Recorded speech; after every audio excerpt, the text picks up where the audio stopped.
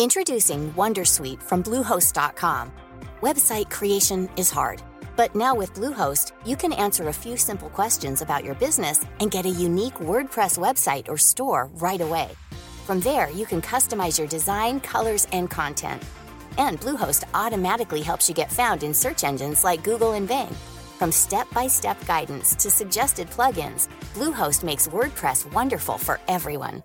Go to bluehost.com/wondersuite. Tired of ads barging into your favorite news podcasts? Good news. Ad-free listening is available on Amazon Music for all the music plus top podcasts included with your Prime membership. Stay up to date on everything newsworthy by downloading the Amazon Music app for free or go to amazon.com/news ad free. That's amazon.com/news ad free to catch up on the latest episodes without the ads. I'm Robert Colville, editor of CapEx, and today I'll be talking to Peter Oborne. Peter was recently named Columnist of the Year at the British Press Awards and is one of Fleet Street's most outspoken, most controversial, but also most principled writers. His books, The Rise of Political Lying and The Triumph of the Political Class, effectively predicted why so many people have become so angry with their leaders, both in Britain and elsewhere. We'll be talking about why he's so keen on Brexit, so keen to see the back of Blair and Cameron, and why he thinks people like me just don't understand the Muslim world. Yeah, I wrote two books in the middle of the about 10 years ago, both of which have anticipated themes which are general today. One of them was called The Rise of Political Lying, which I wrote in early 2004, and it contains the phrase "post-truth environment." It pointed out that there was a new culture of fabrication, and I linked it to it was linked to. I showed how Blair and New Labour had basically invented a new kind of truth, a new Labour epistemology. I stole the phrase "post-truth environment" from Eric Alterman, who'd written a book called "Why Presidents Lie." In other words, what I'm really trying to get at is that the idea that Trump is part of the new thing, that Blair had done it 10 years ago and Clinton did, and George W. Bush did. They would fabricate, invent. But 10 years ago, the liberal media was collaborated with these lies, in particular when it came to the Iraq war. And so the destruction of the idea of a truth ethic has not been carried out by Trump and his appalling creatures, but was done 12 years ago. They created that. They created fake news, but it's only now that Trump is doing it that the left-wing media is getting agitated. But surely the problem is much more severe now, because it's sort of coming from all sides. And, anyone could create a falsehood. It's not just the media which can do it. Anyone can create a falsehood, which goes around the world. Yeah, all right. There is a new thing, which is that social media is propagating it. But let's not forget that Blair, Bush, endorsed by the British intelligence services and the CIA, invented a whole load of fabrications about Saddam Hussein's weapons of mass destruction in order to cause the Iraq war. Trump's fabrications about how many people went to his inauguration ceremony or didn't, and then there's a whole load of people on both sides who create fake news around that. I'm a bit more relaxed, actually, about Trump being worried about the size of the crowd at his inauguration ceremony than I am about the fact that the whole entire British political establishment pumped out lies connected with Iraq, and loads of other things, by the way. There's a paradox here, isn't there? Because in the second of your two books, which is about the political class, you articulate how the public is being distanced from politics by the fact that the people within politics are self-serving, how that they all sort of have more in common with each other than with the voters. And what we've seen in many ways is the blowback against that. Yeah, I became conscious of when I was political correspondent of The Spectator, about 15 years ago is that you have a new political class. It's replaced what my predecessor as political editor of the Spectator had defined as the establishment, and a political class had arrived, and it policed discourse. It was obvious that the media was part of the political class. They were sort of courtiers to the political establishment, and they had created their own forms of dress, their own forms of language, and in fact they had merged, they had crashed. The two political parties had become identical, i.e. New Labour and the Conservatives under Blair and Cameron were the same party, and they had the same doctrines. They had something called modernisation, which was explain what they did, and that was virtuous.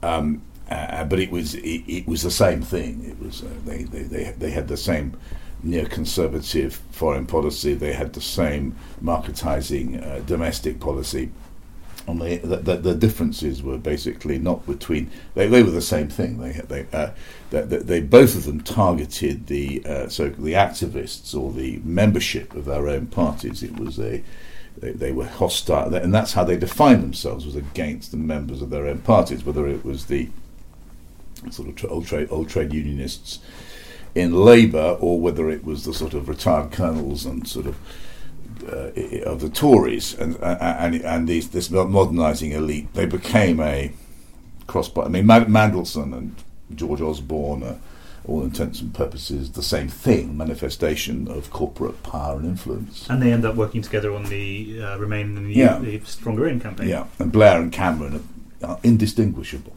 and they've done exactly the same. They've also, fascinating to see Cameron following, it's tragic as well, seeing Blair and Osborne following the path of Mandelson and Blair after office. They see having been in office as a way of getting filthy rich very fast.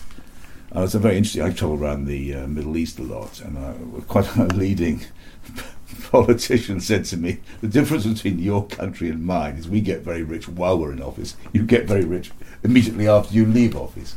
The common thread between these two books, as you see it, is presumably the fact that we don't just get this political class, but that the political class lose their moral compass, to use Gordon Brown's phrase, that they are sort of willing to. What they did, they saw politics as a matter of technique. They were very hostile to voters and didn't approach them directly, but they used technical devices to do so, like focus groups and pollsters and also particular forms of language. They believed that the doctrine was that you must never speak out of turn, you must never say anything interesting, and that you would be punished for doing that by losing elections. They believed that Europe was a non-starter for politicians to talk about. They believed that immigration. They banned talk of immigration. They created a whole series of false dividing lines between the two major parties simply because there weren't any real ones, and therefore they created this enormous space outside the two main political parties for political discourse, which was actually banned, and that's hence Farage. Farage was a manifestation of that. Has been Corbyn. But because it became obvious that they weren't speaking for probably the majority of voters and the majority of political activists, and this approach to life was endorsed and in fact policed by the mainstream press and by the BBC, the whole of the Westminster political establishment, the two main political parties, the Lib Dems, and indeed the BBC, and it became sort of seen as a blob at the centre, which was an elite. It's tragic. It was a denial of what politics is supposed to be. And of course, one of the main thing which we've seen for the last few years has been a gradual revolt against that. So you'd argue that politics now is in a healthier place than it was? I don't know about that. I worry about that because it's certainly much more democratic. I mean, it's far more democratic because politicians have been forced to take account of voters. But of course that brings with it things which we all fear, which is, sectarianism, division, and I'm frightened about what can come next. But it's far more democratic. So you voted Leave, and you were very sort of passionate about that. But what was your sort of vision of that? Presumably, it was the open, global sort of engagement with our old friends version. Rather than I was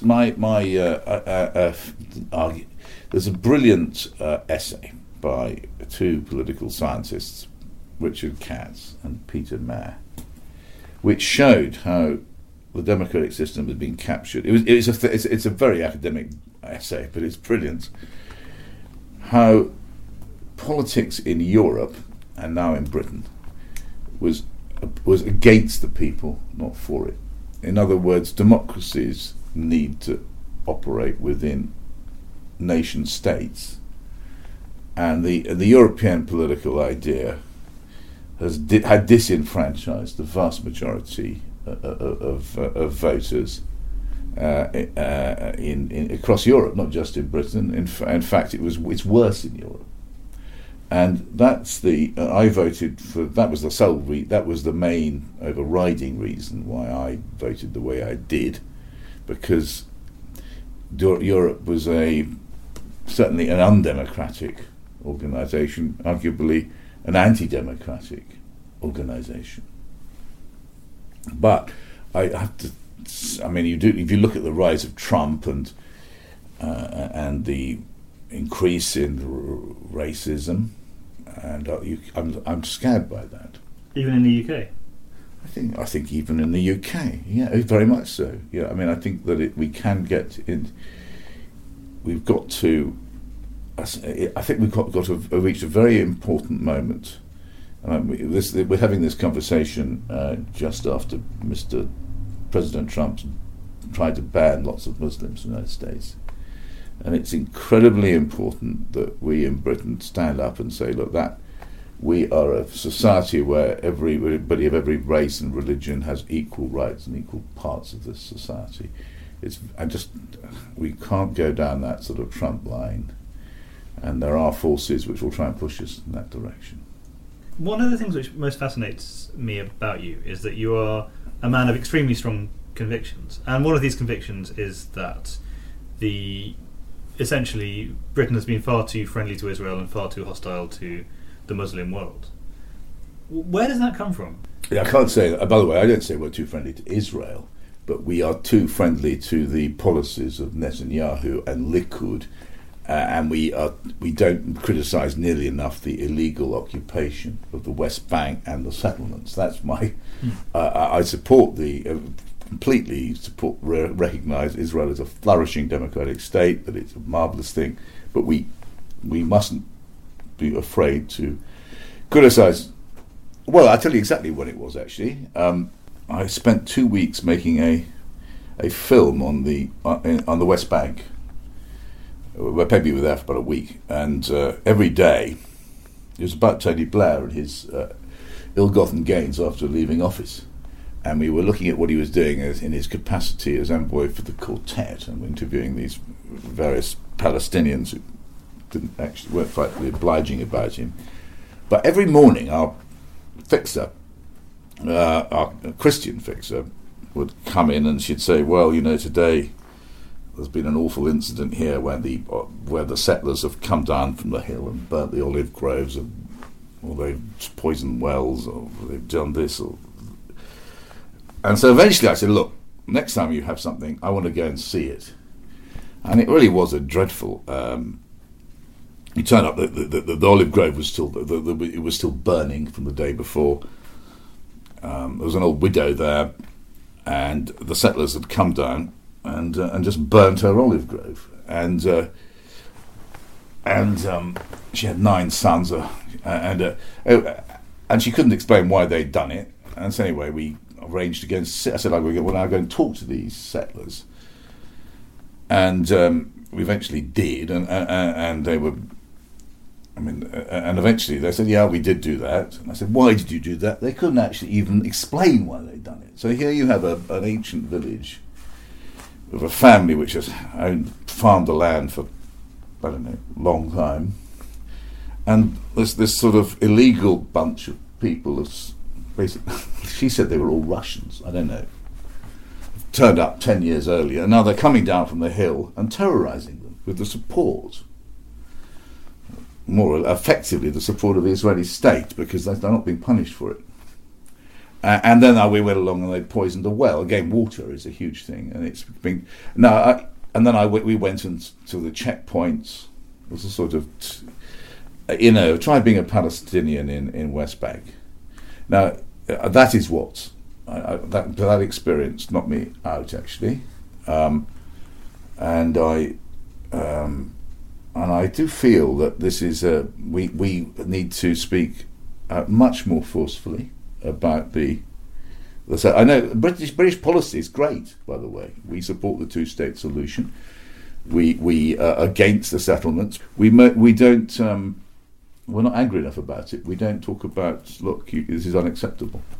Beyond that, you have an interest in and concern for the Muslim faith and for Muslims in Britain. Well, after 9/11, and particularly after 7/7, I've really got to understand, and I started to go into that, and I went and met Muslims and talked to them, and tried to make sense. And I realised that there is a very false and damaging narrative about British Islam, about Islam generally, and about British Muslims, that they somehow don't belong in this country. A lot of quite respectable people say that Islam is incompatible with Western liberal democracy.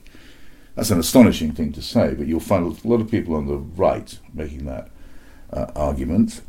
Some of them make a slightly more sophisticated one, that Islamism is what is incompatible. I started to read what is written about Islam, and a lot of it is false. It's fake, and I was very particularly the construction of counter-terrorism policy and a whole new language to effectively describe Islam. Islamism, extremism, radicalization, radical. And each one of these words is a constructed word which, in my view, is designed in order to attack a community or a set of communities, the Muslim communities, and it's troubling. By the way, I think it's really, I've travelled a lot in the Middle East and around the world. Britain is about as good a place as you can live if you're Muslim. I mean, but it doesn't mean that it doesn't mean that there isn't a real problem about public discourse on Islam in this country. You personally are in a strange situation because you're a writer for the Daily Mail, previously the Telegraph and the Spectator, and yet so on most things you are of the right, and yet on the issue of Islam, which I disagree with you on in quite a few respects, and especially your views on Syria. You are different. Syria isn't about Islam, though, is it? It's you're on the side. Funny enough, you're on the side of the radical in Syria. You're on the side of Al Qaeda and of the Muslim Brotherhood. I mean, it's very paradoxical. I'm on the side of the Christians and the Alawites and religious tolerance. We can all get a package tour from Bashar al-Assad and come back saying it's all fine. But I think I don't say. I've never said it's all fine. I always remember when we were at the Telegraph, you turn up in the Telegraph offices with these thoroughly good chaps that you'd come across, who too many of the people around you would be dangerous radicals. I think journalism is about being curious, and there are on all. This doesn't apply simply to this issue; it applies to every issue that you. There's a very easy constructed notion, which everybody agrees and shares, that these people are awful because they wear beards or whatever it may be, or they have outrageous views on Europe. And actually, if you go talk to them, there's another point of view. Now, The difference you and I have, I think, over Islam, or I had with and generally with the conservative right over Islam, is we both can agree that there is violence, that there is Al Qaeda, ISIS, very dangerous, unacceptable, violent, no place for them, need to be combated. Where we disagree is how the combat should go. Now, I have travelled enormously in the Middle East and up and down Britain. It's very obvious to me that the vast majority of Muslims are wonderful, patriotic Britons. The right says because the organisations which are entirely peaceful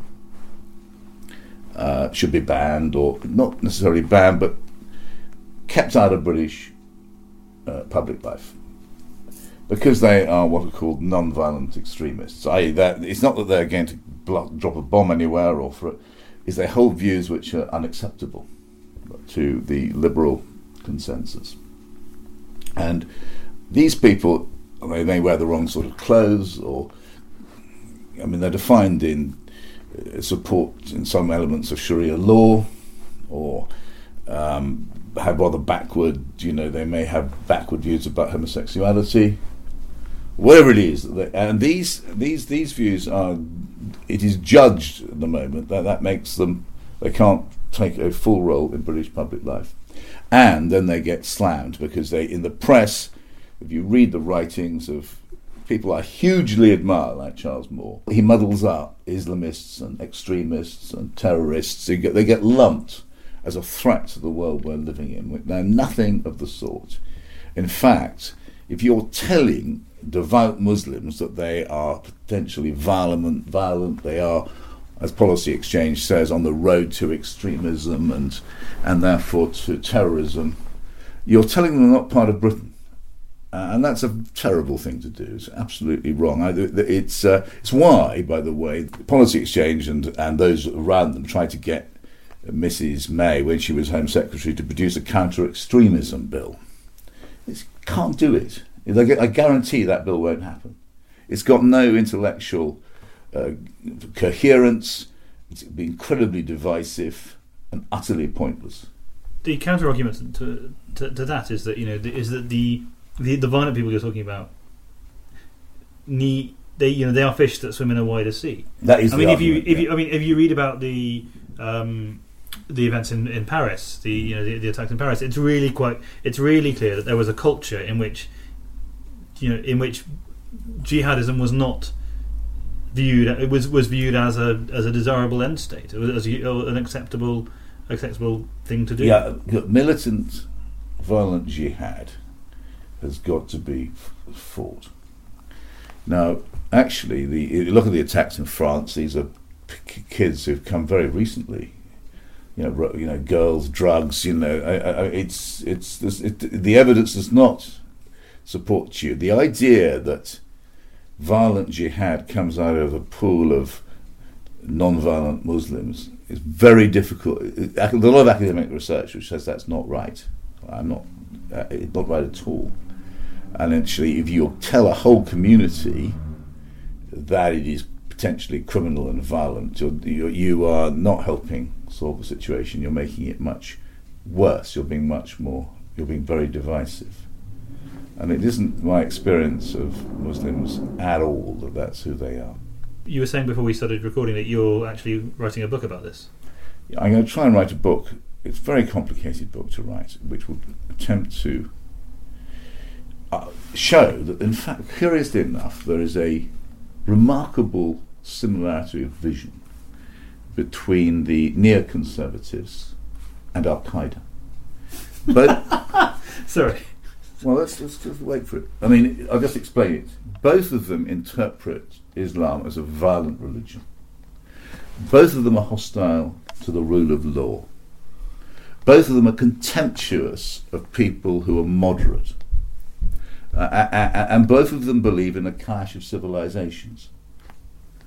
And they want to fight. They want. And I rather feel that That's the wrong way to go about things. But, I mean, who are you defining as neocons these days? I mean, as far as I'm aware, there's Michael Gove and the Ghost of Paul Wolfowitz. Well, it's old Govey, and there's the Ghost of Wolfowitz. There's Trump in his... I mean, although he's very complicated because of large parts of him aren't a non-interventionist. You've got the neocons in Britain, Henry Jackson Society, Policy Exchange, Times newspaper, Telegraph. I mean, it's a powerful lot. It is interesting that the doctrine of intervention seems to have been hit on the head by Trump and by May. But the analysis of Islam is still very problematic. One of the things which Trump has done, which is inadvertently, didn't mean this to happen, a good thing, is that he's made so many outrageous remarks about Islam and Muslims that he's suddenly generated a pro-Muslim sentiment. I don't know whether you've seen they just had the latest opinion polls that since November 2015, approval ratings of Muslims in America have gone up from 45% to 70%. Yeah, it's very interesting. You see, oddly enough, Trump isn't doing much which Obama didn't do. But because the liberals liked Obama, they never criticised him when he sort of made it difficult for Iraqi Muslims to come to America and so on. But because they very much dislike Trump, they are holding him up to an entirely different set of standards than they held Obama. And this is a really good thing. We're having a proper debate now. We're suddenly having a debate about the vicious behaviour towards Islam. Introducing Wondersuite from Bluehost.com. Website creation is hard, but now with Bluehost, you can answer a few simple questions about your business and get a unique WordPress website or store right away. From there, you can customize your design, colors, and content. And Bluehost automatically helps you get found in search engines like Google and Bing. From step-by-step guidance to suggested plugins, Bluehost makes WordPress wonderful for everyone. Go to bluehost.com/wondersuite. Tired of ads barging into your favorite news podcasts? Good news. Ad-free listening is available on Amazon Music for all the music plus top podcasts included with your Prime membership. Stay up to date on everything newsworthy by downloading the Amazon Music app for free or go to amazon.com/news ad free. That's amazon.com/news ad free to catch up on the latest episodes without the ads. Hey, Dave. Yeah, Randy. Since we founded Bombas, we've always said our socks, underwear, and T-shirts are super soft. Any new ideas? Maybe sublimely soft. Or disgustingly cozy. Wait, what? I got it. Bombas. Absurdly comfortable essentials for yourself and for those facing homelessness. Because one purchased equals one donated. Wow, did we just write an ad? Yes. Bombas. Big comfort for everyone. Go to bombas.com/ACAST and use code ACAST for 20% off your first purchase. Muslims we've been seeing for such a long time. Changing the topic slightly, I mean, one thing which has emerged from this conversation is that you are a contrarian. I'm not a contrarian at all. I simply try to make sense of the world as it is, and it is. I don't say, how can I take a different point of view?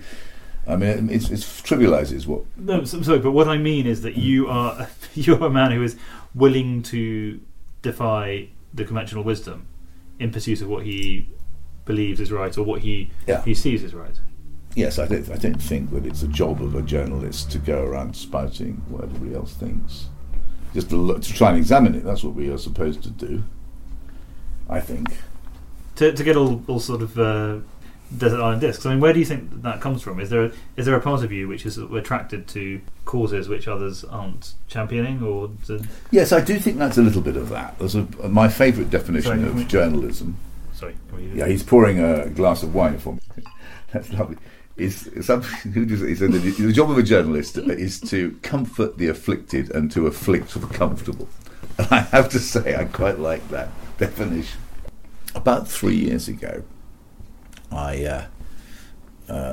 it's a tangible thing. It's very nice in journalism if you can actually achieve something tangible. I had coffee with a man called Anas Al-Takriti, who's deeply disliked by all kinds of people. I think he's a very engaging, intelligent man. Anyway, he told me he's engaged in Muslim politics in this country, and he'd had his bank account closed for no reason. Just had a letter out of the blue, your bank account's closed. And he said it happened to quite a lot of other friends of his, somebody at the Finsbury Park Mosque. And they'd all just received a letter out of the blue from HSBC, a bank account's closed. No appeal, no explanation, that's it. He said, look, in modern Britain, this day and age, you can't survive on a bank account. But anyway, so I read a piece about it, and it duly finished. I identified all these unfortunate people, all of them Muslim, who'd had their bank accounts closed. And the Daily Telegraph wouldn't run it, and it caused me, this isn't what the story, it caused me ultimately to leave the Telegraph, because I was so cross. But then I went to Radio 4 came to me and said, do you want to make a radio documentary? I said, yes, about this. And in this radio documentary, we made some progress in discovering why. There is an organisation out there called Thomson Reuters World Check, which had a confidential files which listed people as terrorists. Anyway, we exposed this, we showed this it happened, and the Finsbury Park Mosque and our various others sued Thomson Reuters as a result. And this is going out in 3 weeks' time. I know that in day after tomorrow, Thomson Reuters World Check is going to make a statement in court apologising to Finsbury Park Mosque and paying £10,000 for falsely defining them as a terrorist. And there's a wave of further challenges to Thomson Reuters World Check. Now, I haven't done much in this world, but I feel I take a large part of the credit for the fact that a whole load of people slurred without their knowledge as being terrorists are going to have their name cleared and their bank accounts come back. I'm proud of that. Isn't it true that 16 out of the last 17 years have been the hottest on record? And if so, isn't that momentous? Far more important than terrorism or even the economy. And why aren't we really doing much more to engage with climate change? And I think the right is structurally in the wrong place. Particularly the Conservatives. I think Prince Charles is very good on this, because he's a real Conservative, you can tell, which is actually much more radical and subversive. But the power group is on the Tory right tend to be climate change skeptical, and it's obvious that the big problem of this century will actually be climate change. And do you think that there's an element of religious faith in this? That you are quite a moral person in many ways. I mean, you're married to a vicar. I'm married to a vicar, and I've always been for quite a long time. But I'm a Christian basically, but that doesn't. But I'm an Anglican. Anglicans don't believe in God too much, do they? They can. But what they believe in, the Anglican Church, comes out of the religious wars of the 16th century. And so it's constructed as a way of keeping Catholics and Protestants in the same organisation. It doesn't ask for windows into people's souls. I think that's Queen Elizabeth's phrase. It's about courtesy and tradition. It's like conservatism in a way. For me, courtesy, tradition, respect for others, tolerance, and it's also got an idea of nation around it. And the monarchy, it embodies institutions which I think are one of the reasons I'm very critical of neoconservatism. I think it's been a disaster, and it's been a disaster in Britain, is that it's hostility to institutions and the rule of law. Those are the things which have made Britain work for 500 years. It's the Parliament, the rule of law, the British Army, and its and tradition and anti-structures, and that's and the neocons think they can come away and blow all that stuff away. Well, in the same way as Tony Blair sort of thought that all this stuff was terribly outdated and you can modernise it away. And he thought he'd try to do that to Britain, and so that's given us atrocities like the Supreme Court and the National Security Council and all these sort of pathetic. Well, that was a Cameron. Yeah, I know, but Cameron and Blair are the same. That they were the same thing. Kind of these appalling imports from the United States. What's wrong with British? The cabinet the cabinet committee, subcommittee on defence and foreign affairs. That's what it used. They changed its name to Cobra with lots of initials. I mean, and then that is this refusal to realise that Britain's rather unique and splendid. And how does this apply to your view of economics? Because you actually started out as a not just as a financial journalist, but as a financier. I wasn't a financier. Well, you worked in the city. Useless, and then I became a very good. I was quite a good financial journalist, not that good, and that was during the Thatcher years, and so it was quite an exciting time in the city. My guru in those years was Oliver Leckman. I used to go to lunch and he'd explain how the world worked. Oliver. Whatever happened to... No, he's still absolutely fantastic. He explained to me the catastrophic contradictions embodied in the single currency in 1980, over lunch in 1988. So I never put a foot wrong on the issue of the euro after that. Where do you stand on the economy at the moment? It does scare the life out of me, actually. I think that the level of debt, the idea that you're heading off towards 2 trillion or something, there's clearly going to be problems adapting to the post-Brexit situation. But I think mainly it's in Europe, there's going to be the euro doesn't work, it's going to fail. And of course, the indebtedness is a problem across the world.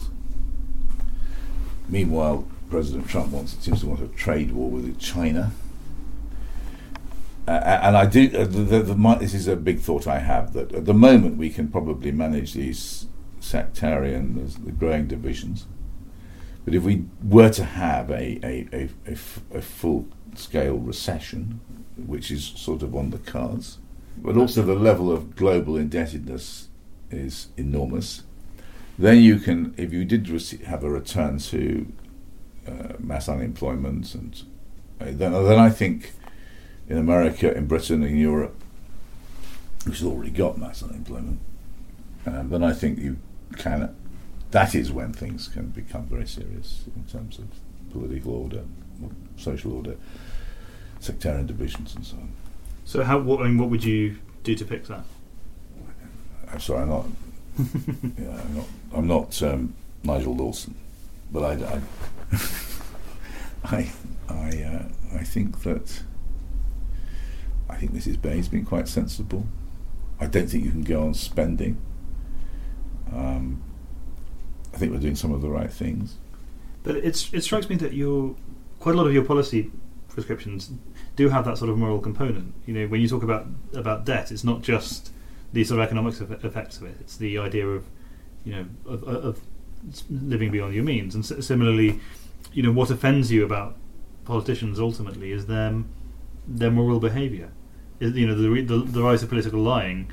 You have a very basic feeling that people shouldn't lie and that people should behave decently to each other. Well, I don't think that's a particularly outrageous thing to think. No, but you seem to feel it more strongly to the point of writing. Well, yes, I tell you what annoyed me about my colleagues in the parliamentary lobby when I was a lobby reporter was they saw politics and then interpreted it and reported it as a matter of technique. Who's up, who's down, and isn't this person clever? So Mandelson was reported as being this great, brilliant person, worshipped everywhere, and Alistair Campbell for a long time was revered. If you look at politics as more than just a matter of technique and who's up and down, you think, how are they actually... What I started to do was look behind this. What are they actually doing? And they're using deceit as a method of staying in power and of winning political battles. And going to war. I mean, this really knocked me for six when we realised that we had been told a barrage of untruths in order to justify the invasion of Iraq. That was the thing which completely changed me as a political journalist. You spoke earlier about big lies and little lies. Are there sort of particular examples, or was it just a sort of culture of not telling the truth unless it served your purposes? The way I put it is this: they changed the idea of truth.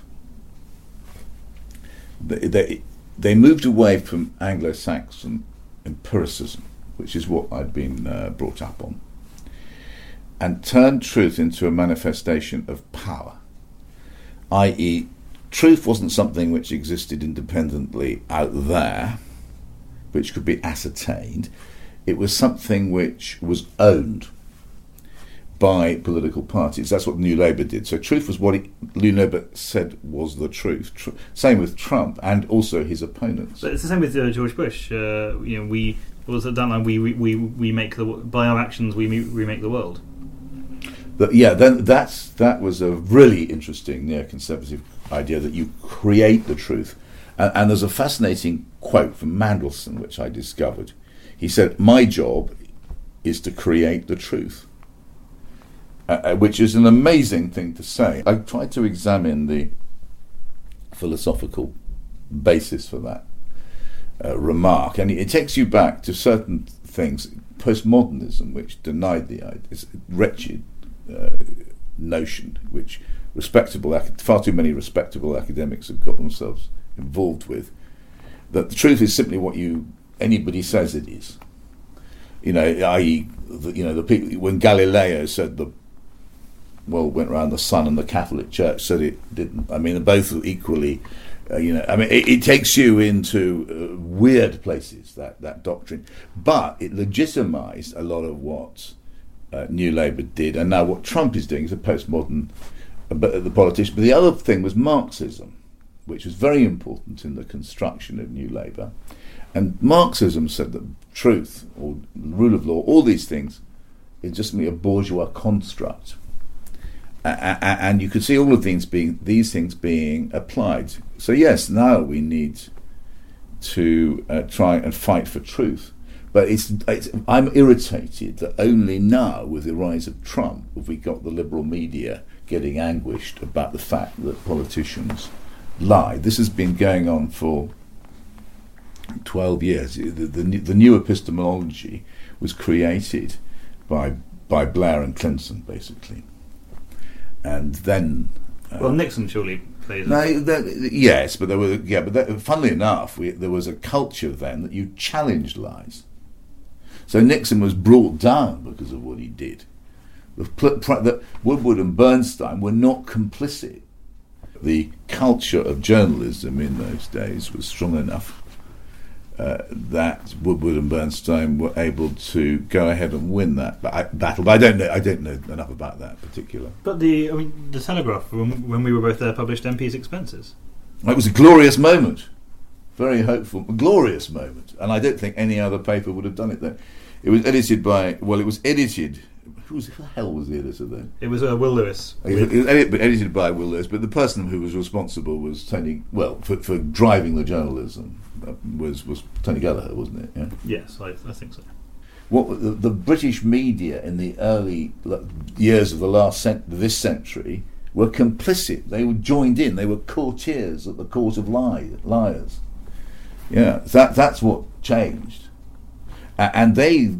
By doing that, they destroyed public faith in political institutions and also the media, which was seen as simply a part of this racket, this corrupt racket, and created the conditions for imposters like Trump to emerge. So now we're reaping the whirlwind? Yes. What have you been wrong about? I mean, lots of things. Let me just work out the things I've been wrong about. Obviously, your predictions about cricket scores. We'll start. I was wrong I was wrong about John Major. The whole lobby was into making poor John Major an idiot, a liar, a sleazebag, and incompetent. Actually, history, I think, he wasn't a great Prime Minister, but he was much better than... I wasn't nearly courageous enough about Iraq. I never wrote in favour of it, but I never had the guts to really write against it. There was such a powerful consensus of everybody I was with in favour of it that I really thought about this. Why didn't I write more strongly against it? I had to really understand the issues, and I had therefore to take lots of time out to go away and understand the issues around the Iraq War, and I never did. And also there's that aura around the intelligence community, isn't there? You thought that MI6 wouldn't pull one over you, and ultimately you thought the British establishment wouldn't. I mean, the Prime Minister, what you thought was a man ultimately of honesty. But even so, and I never wrote in favour of it, I was sceptical about it, but I really wish I should have. It made me re-examine what my journalism had been about, and changed me completely as a journalist, because it destroyed my belief in the British establishment, in the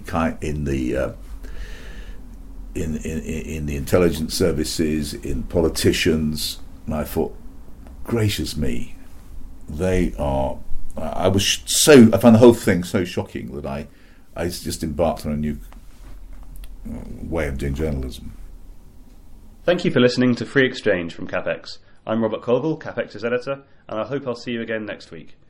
If you like this, please subscribe. Tired of ads barging into your favorite news podcasts?